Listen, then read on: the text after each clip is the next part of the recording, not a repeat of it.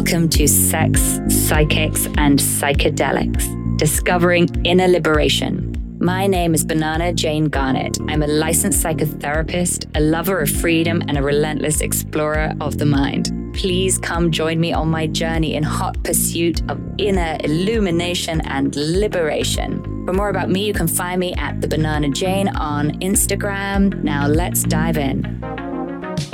So about 6 years ago, I was on this kind of rabid tear around female sexuality and empowerment. I was waking up to self-objectification, the objectification of females, and I was waking up to all of these new ways of looking at female sexuality. And it was around this time I was ranting to my friend Adrian Grenier, who I'm very excited will be on this show soon. And he said, "Oh, you have to meet my friend Ariel." And I remember he on the spot wrote me and Ariel this kind of introductory text that said, meet, trust, enjoy. And it was a very kind of seductive beginning. And of course, me and Ariel totally hit it off. And I was excited to see one of her first My Little Yoni dolls. And for those of you who don't know, yoni is Sanskrit for female genitalia.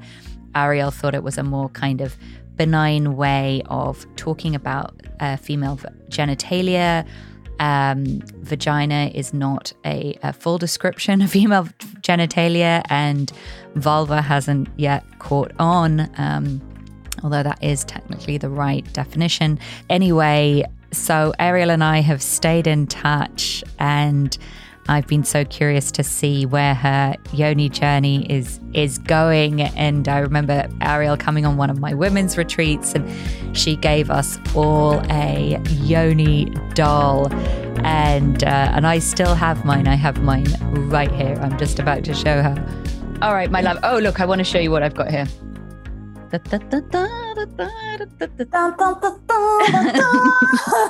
My little yoni. Okay, so this is going to be audio. So what I'm holding up right now is a fabricated yoni. It's you take it from here, Ariel. You have a better description. Tell me what it is that I'm actually holding right now.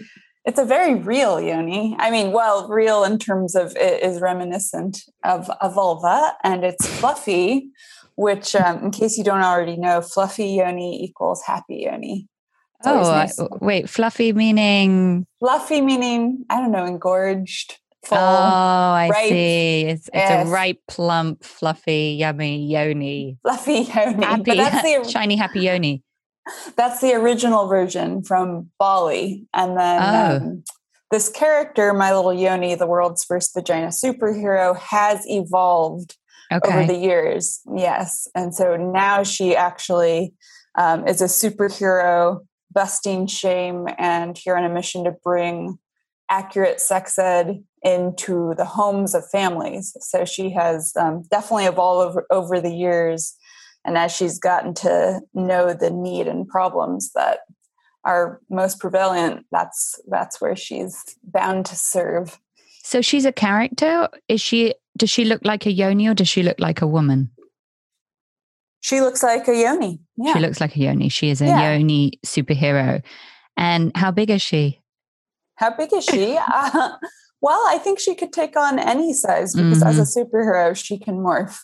So yes. There's little ones, life-size ones. And vulvas morph too, don't they? So I guess that makes sense. That is true. It's all flexible and mobile. Okay, so My Little Yoni is an education program. That's what My Little Yoni is morphed into. Yeah. So we just completed a 10-part book series. The first title is already out. It's called Yoni Magic, The Amazing Truth. And it's basically Vulva Anatomy 101. But the instructor, teacher walking you through the book is the character of My Little Yoni. And then the other 9 titles, which we've just completed, dig into topics like consent. We have a book called All About Consent. We have one that talks about masturbation called What is the M Word? We get into gender identity and breaking the binary. how babies are created and creating life. So it's a whole series covering the topics that ideally we would all grow up knowing about. But unfortunately, a lot of the times we are uncomfortable discussing these things as parents and just expect school to handle it. And then school doesn't handle it because sex ed in the school system's quite broken.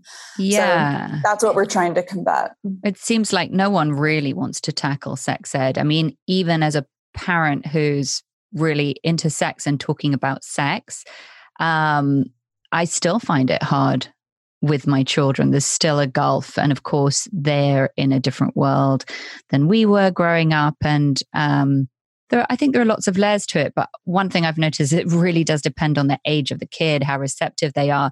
So I think, they reach a certain point, they're not receptive to listening to the parents. So it seems really wise to seed it in early. And I'm wondering what the age range is that you focus as an educator. So one of the reasons we're really talking to parents first and foremost, and so, it depends on the comfort level of the parent. But for example, our basic yoni anatomy book, that could be taught to children from age 2, from the first time you would start reading any books to them.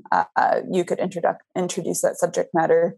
And then, our period book, Power of Periods, you could share that earlier, but it probably isn't relevant until a girl is, 7, 8, 9 in that range. But I think a general rule of thumb, well, you already touched on one thing, which is introducing it before they're too enculturated and shut off and start laughing and don't want to hear it. That's very, very important. So while they're still in that open zone of learning about everything, that is the easiest time to start the conversation. And, I think once parents get over the initial hurdles of it being uncomfortable, they start to realize that discomfort is theirs. It's not their children's. So kids are very open to all subject matter. It's all the same to them. They're learning about the world. Yeah. So that is the time to introduce it. And then also to think about it as not a one-time conversation, but a series of many conversations that happen and develop over time. So I think that's an important reframe as well. Absolutely. Yeah. I think it's quite a thing, certainly in America, that there is this concept of the talk, like this one and only talk where the parent takes the kids to, out to tea or something. I don't know, maybe Starbucks, like along with the Bantam bagel, there's a quick download. I appreciate what you're saying about sort of seeding it in so it can be a natural flow of conversation. And I mean, I feel like the one bit I've gotten better, I don't know about right, but better with my girls, which is just sort of allowing it to be part of the general conversation. I mean, they're bombarded with sex on the internet. It's kind of weird if you suddenly stop talking about it. It's on screen, but it's not in real life. And but I feel also when you really dig into it in terms of family life, families are so different in terms of sex. I mean, I grew up with divorced parents, so I never sex. I mean, my mom had boyfriends at some point and my dad had a girlfriend at some point, but the sort of sexy side of things was pretty out of the picture. And I was talking to a good friend the other day and she was like, oh yeah, we grew up with my parents having sex all the time. They would just go in and they'd lock their door, but we'd hear the sex and we'd be like, that's it, my parents having sex. And so I think it's really, really interesting. If you haven't heard your parents having sex and then you suddenly hear a little bit of it, it's weird. It can be. Yeah, definitely. And so, I think your friend had the more atypical experience than that. Yeah. So tell me about you and your background in this and your family life and culture, and how did you get to the stage where you wanted to educate about this? It's interesting because I grew up in a fairly open-minded family. I didn't have influence of religion. My parents were kind of prime hippie generation. They had me later in life. And I grew up in Boulder, Colorado, which is kind of a liberal mecca, as it were. And yet when it comes to human sexuality, I mean, it was just as in the dark as anywhere else. So it's kind of interesting that even in a community like Boulder or a family like mine that's quite liberal and expanded on a consciousness level and health food and just general wellness, that the conversation on sexuality still hadn't caught up. But then my mom, she did share a fair amount with me, not really in terms of anatomy or sex ed, but more she shared with me about some of the really not great things that exist in the world, like rape and such. And she shared that with me because she was a survivor of some pretty intense sexual assault earlier in her life. And so I think she shared, aspects of that with me because she wanted me to stay safe. And she figured, hey, if I knew this existed, that somehow that would protect me. And I do think on one level that's true. I also think, we want to have different tools, and age appropriate conversations are very important. But I would say starting from a young age, I just knew that there was a lot awry, and that all was not well when it came to not just sexuality, but being the vulnerability that can come with being in a woman's body, and that these not great things happen. And so I would say I started paying attention to that from a fairly young age. And then on a personal level, I felt quite free and independent, I would say. Even in high school, I didn't feel like I needed a boyfriend or anything. So when I did make love for the first time, it was an initiation I gave myself. It wasn't, I found a lover. I had that experience. It was, and then. What do you mean you gave it to yourself? Thinking of that experience as an initiation, I gave myself that initiation. So it's meaning you controlled it. You decided about all the bits and pieces. Yeah, I decided the who. I decided the when. I was the same. Very on top of it. I'm very thankful for that, actually. It's a privilege, really, now knowing how many people don't get to choose how they lose their virginity. I feel like it's a real privilege. It's definitely a privilege, or just mixing it up with, it's only valuable if you're in a relationship or in love with that person or whatever. I just didn't have that narrative in my head. It was valuable all on its own. Yeah. It's something I wanted to experience as an initiation into that part of myself as a sexual being. Mm-hmm. And then after I can't say the mystery, I was going to say after the mystery was dispelled, but we know that it's a constant mystery. That's right. After that first experience, I actually didn't engage again with anyone for well over a year because I felt like I had satisfied that curiosity. So just fast forwarding. How old were you, by the way? When I first had sex, I was 16. Yeah. Yeah. And so anyways, when it came to just my own expression, I definitely felt in charge of that for myself. And then after high school, I started training. I got my degree in human development, so multidisciplinary intersection of cognitive science and psychology and even some sociology and learning how the brain works and kind of seeing from cradle to grave what is considered normal human development and studying that.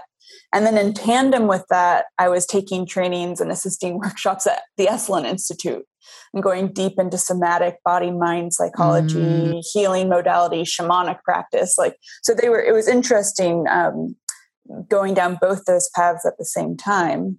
And ultimately, I found an affinity for the personal transformation work. And started focusing on women and doing one-on-one work and leading retreats. And it was from there I realized how major this piece is around owning our sexuality for ourselves as women. Yeah, I think it is a kind of self-possession, and that's interesting to look at what can create that, because we could all do with self-possession. That's a really wonderful quality, the feeling of being able to hold on to yourself. But it's not always a given. And I don't know how much of that is education or more mysterious factors. Having worked with hundreds of women who are just starting to have a relationship with their own pleasure for themselves, let's say, often not until they're in their 40s or 50s, to me, when it comes to raising the next generation better or giving them a more empowered start, it's not just the anatomy or the medical aspects of sex ed. Pleasure actually needs to be part of the curriculum, as it were. And especially for girls to grow up knowing, hey, your yoni is yours and it's perfectly natural and healthy to explore your body in the safety of your own room. And it's perfectly normal and natural to make yourself feel good. And, this is what pleasure is. This is what orgasm is. And I mean, that's extremely taboo, but I do think that ties into the self-possession that you're talking about. And then also just being, I actually think that's a very huge piece of being safer as women. Now, I'm not saying that self-pleasure and knowing that masturbation's okay as a girl will magically transform the larger issues we see in the world, but it plays an important role.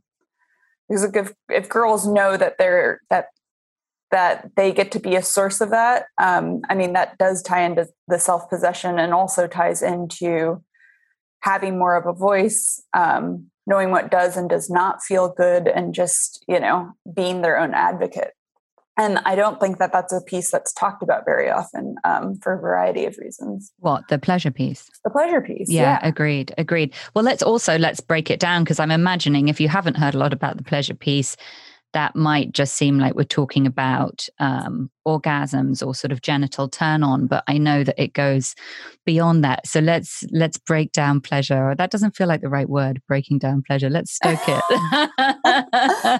Let's caress it. Let's massage it. Unfold it. Yes.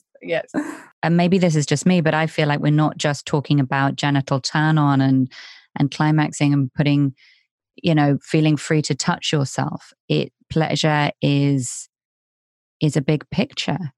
I mean, I feel like you're more of an expert on this than me, but if I was just to riff on it, I'd say pleasure is food, pleasure is touch, pleasure is going slow, pleasure is, meditating on love in different ways.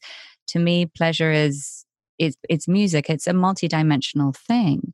And allowing more pleasure into your life, I think, is about also allowing yourself to take up space and to live in joy and to allow and not be in some fixed idea of arrival and how life should be. So I feel like it's a revolutionary kind of mental shift, the idea of moving into pleasure. Pleasure. I would say that it can also be rest and relaxation. And you could say that it's actually the antithesis or perhaps an antidote or one of the ingredients of transcending, white colonial, capitalistic, just being a cog in the wheel. It's liberating and it's reorienting. And it's also life affirming in terms of, wow, I hold worth and value simply in my being. It's returning to a more core essence of, wow, it's a gift to be alive. So I do like that term, life affirming. So, and of course there's many different kinds of pleasure, but I think the kind of default cultural narrative around pleasure is it's very sensational. Like the dopamine hit you get scrolling on Instagram, or that when you get the likes, or, something really sugary or salty or fatty or like really intense 3D French effects fry in the movie theater, or, all of that, or even a really intensely stimulating porn. And while there may be a place for all of that, I think that is sensational stimulation that might be more about escaping reality or escaping oneself, versus what I believe you and I are talking about and exploring as pleasure is more about embodying reality even more, becoming more present, more sensitive. So sensationalism can actually have a numbing effect. dulling, numbing. And I think what we're describing is, wow, actually removing layers from the heart, feeling even more, creating safety to melt. Yeah, there's so much I love in what you said. What I feel is really important is this safety piece, being safe to feel. And you can't really, I think there's a personal discovery that I can't really fully feel unless I feel that I'm safe, which doesn't mean that there aren't versions of feeling unsafe that aren't exciting, or like you were saying, feeling numbed out can also feel like a relief, right? It can be a relief. The porn or the French fry or the, cocktail of choice, whatever it is, can feel like a relief. So yeah, I think it's really interesting through these two different directions that we can go, which is kind of like out or in, it's like which Alice in Wonderland cookie do you want to take? But yes, the numbing out to porn is kind of a direct opposite of a waking up to sensation. And I think it's really interesting that in sex, it feels like porn is the most enormous machine that I don't even know how you think about that. When I think about how enormous that machine is, it's kind of like with the environment, I just sort of value people who are really going to bat for it. Cause like going to bat for sex education in a world of porn is quite something. We're focusing on making it as simple as possible, and just starting with basic statistics that people aren't aware of. It's like, hey, only 17 states require medically accurate sex ed. It's like, wow. Is that true? I didn't know that. And only 7 states require consent to be covered in their curriculum. It's just things like that. When people start learning that, it's not hard to be like, oh, wow, we do, Houston, we have a problem. Yeah. And so then it's not a stretch to say, hey, we're making this as easy as possible. Here are some books, introduce this conversation yourself.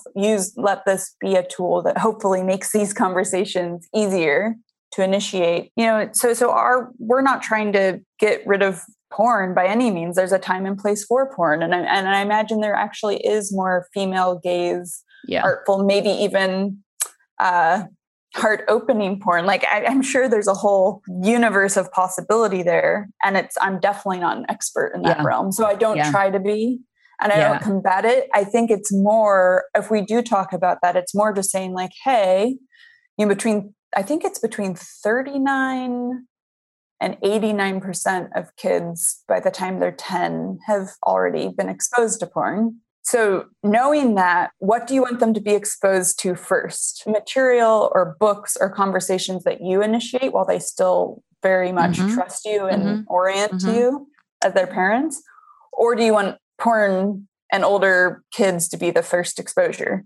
Because they will be exposed to that eventually. And what's great too is the guesswork is unnecessary in terms of there's countries that have gotten this aspect right far before us in the US. So we already have the data to show us that kids that receive comprehensive early sex education make healthier choices later in life.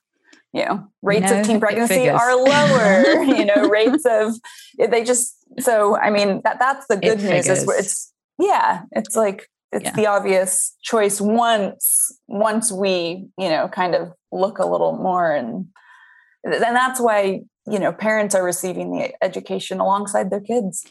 Yeah. And so given that more likely, I'd love to think that loads of kids are going to listen to this podcast, but I'm thinking more likely. No. All the kids. But okay, more likely it's going to be parents. And I'm imagining it's quite likely there might be a parent listening right now thinking this all sounds really nice, but the fact is, all I inherited was a bunch of shame around sex, and I like the idea of turning on to pleasure, but I'm damn busy and blah, blah, blah, blah, blah. How do I actually do it? How do I break this down? So I think it's sort of, can you address that? We're looking at like, how do we continue this de-shaming, pleasure-loving process in an operational way? One piece is just understanding how our physiology works, and that, if we're in stress mode, or if our sympathetic nervous system is activated a lot, as typically it is, it's completely normal that you're not thinking about pleasure. And then you might even have resistance around giving yourself that kind of space. So knowing that, I guess at the beginning, it comes down to, in other words, stop waiting for you to just be like, okay, and now I feel just so inspired to do this for myself. And that's where making it a practice is really how it starts. And then even how it continues. I mean, to this day, it continues to be a practice. Pleasure as a practice. Do you mean like in the way of 20 minutes a day meditation, that you would touch yourself for 20 minutes a day? Is that what we're talking about, or something more? Yeah, I don't think it has to be that specific necessarily, but more in terms of, if you're wanting to boost your cardio, you're going to have to show up and take a jog sometimes. Or, if you're wanting to improve communication with your partner, you might want to go to therapy. So more like that, relating to pleasure as a practice in terms of, it might actually take scheduling. Yeah, I was going to say, just put it on the calendar. Put pleasure on the calendar. Number 2 is that there's a lot of precursors. So yes, it could be watching some great videos or taking a course or doing something that's focused on the vulva or orgasmic potential, or, it could be that focused. But I like what you've been talking about in terms of the broader pleasure. And I would agree with that. There's lots of things that can prime you for experiencing more pleasure that don't actually even seem erotic or sensual even. One, there's this practice of paying more attention to, I call it micro moments. So it's like, things you're already doing, like a meal. So rather than rushing through the meal or multitasking or being on your phone while you're having that meal, can you say a little prayer before the meal and then actually call yourself forth into full presence? And then the second thing is, I like to talk about sensation thresholds. So expanding sensation thresholds. Because it's pretty clear that we mostly want to avoid pain and pursue pleasure. But I think that's only half the story. If there's pain, we might resist and say we don't want that. But we actually do that with pleasure too. So one of the reasons we don't experience it is because if our threshold for pain is this, our threshold for pleasure generally is that too. It's commensurate. It's the same. Yeah, I mean, I don't think there's hard rules, but generally. Yeah. And so starting to relate to sensation as sensation. So that's where even some of what is popular now with biohacking and the ice baths and things like that, people aren't generally doing that in the name of I want to have more powerful erotic experiences or orgasms, but I see a corollary. Yeah. Well, I appreciate the idea of welcoming it in. And it strikes me that, as always, this is about slowing down so you can tune in. It's also myth busting. So, if there's a conflict between I want this, but I don't have time for this, for example, that I don't have time is major. I mean, we've always all been there. But so a preliminary exercise could be to just track your time for 5 days, literally write down from when you wake up to when you go to bed, just track it down. And you might discover, you spent 20 minutes listening to a friend bitch about something that you didn't enjoy at all. And maybe you spent another 15 minutes feeling shitty on social media, scrolling stuff or whatever in comparison, whatever it is. And this is making me uncomfortable already. I'm like, I wouldn't want to show you my Netflix numbers. It would be really bad. And it's not about judgment or shame or anything, but it's more just to have an honest reflection. And you might see it and you can be like, oh, wow, I actually don't need to magically come up with more time I don't even have. I can just say, I can reclaim some time. Yeah, this stuff is confronting because once you start opening up, and I think particularly if you're married, long-term relationship, and you're kind of getting through life in the way of you're building things, you're focusing on your work, you've got your kids, you're raising stuff. Desire can not only feel a little bit out of reach, but it can also feel like potentially dangerous. I mean, we're back to the element of fire. What if I start wanting again? What if I want someone else, if I'm monogamous? Or, I think it takes so many different different forms. And it's interesting, actually, if we go into kind of a monogamy and polyamory, then, and what I've noticed more in sort of polyamory communities, there's a lot of space made for desire, but then that's what everyone's talking about. You know what I mean? And it's just like, what about the rest of life? So, yeah, I just like the idea of appreciating that it is confronting. Mm-hmm. Absolutely. But it doesn't have to be some enormous dive. It can just be like little moments, little enhancements. Yeah. Back to the impossible question of sort of balance. But yeah, I think that, you know, religion has battled with desire endlessly. We've all battled with desire. I mean, it's no joke. But I think denying it is, you know, equally a problem. What I find exciting about the sort of the pleasure and the desire trip is, I think that that's my theory, is that it doesn't all have to be about other people. It doesn't all have to be about relationship. It can also just be about creativity. It can be about your direct relationship to life. It can be about what you want to paint. It can be about a fantasy of how you see yourself. It can be a very strong, I guess, you know, creational manifestation tool as well. Absolutely. And I love that. And that is what makes it safe and even, I would say, more potent, because we're so conditioned to make it about other people or this or that. And it's like, well, no, what relating to it as a creational force. Absolutely. Yeah. Okay. So I'm going to ask you two questions, big questions. The biggest challenge in your work? The biggest challenge in my work, well, we're talking about sex education and self-pleasure for kids. So that does it just go without saying? Yeah. I mean, it's a just doing something. I mean, what's great, and I hope you all look up My Little Yoni and you'll see what a fun, friendly, actually non-sexual character she is.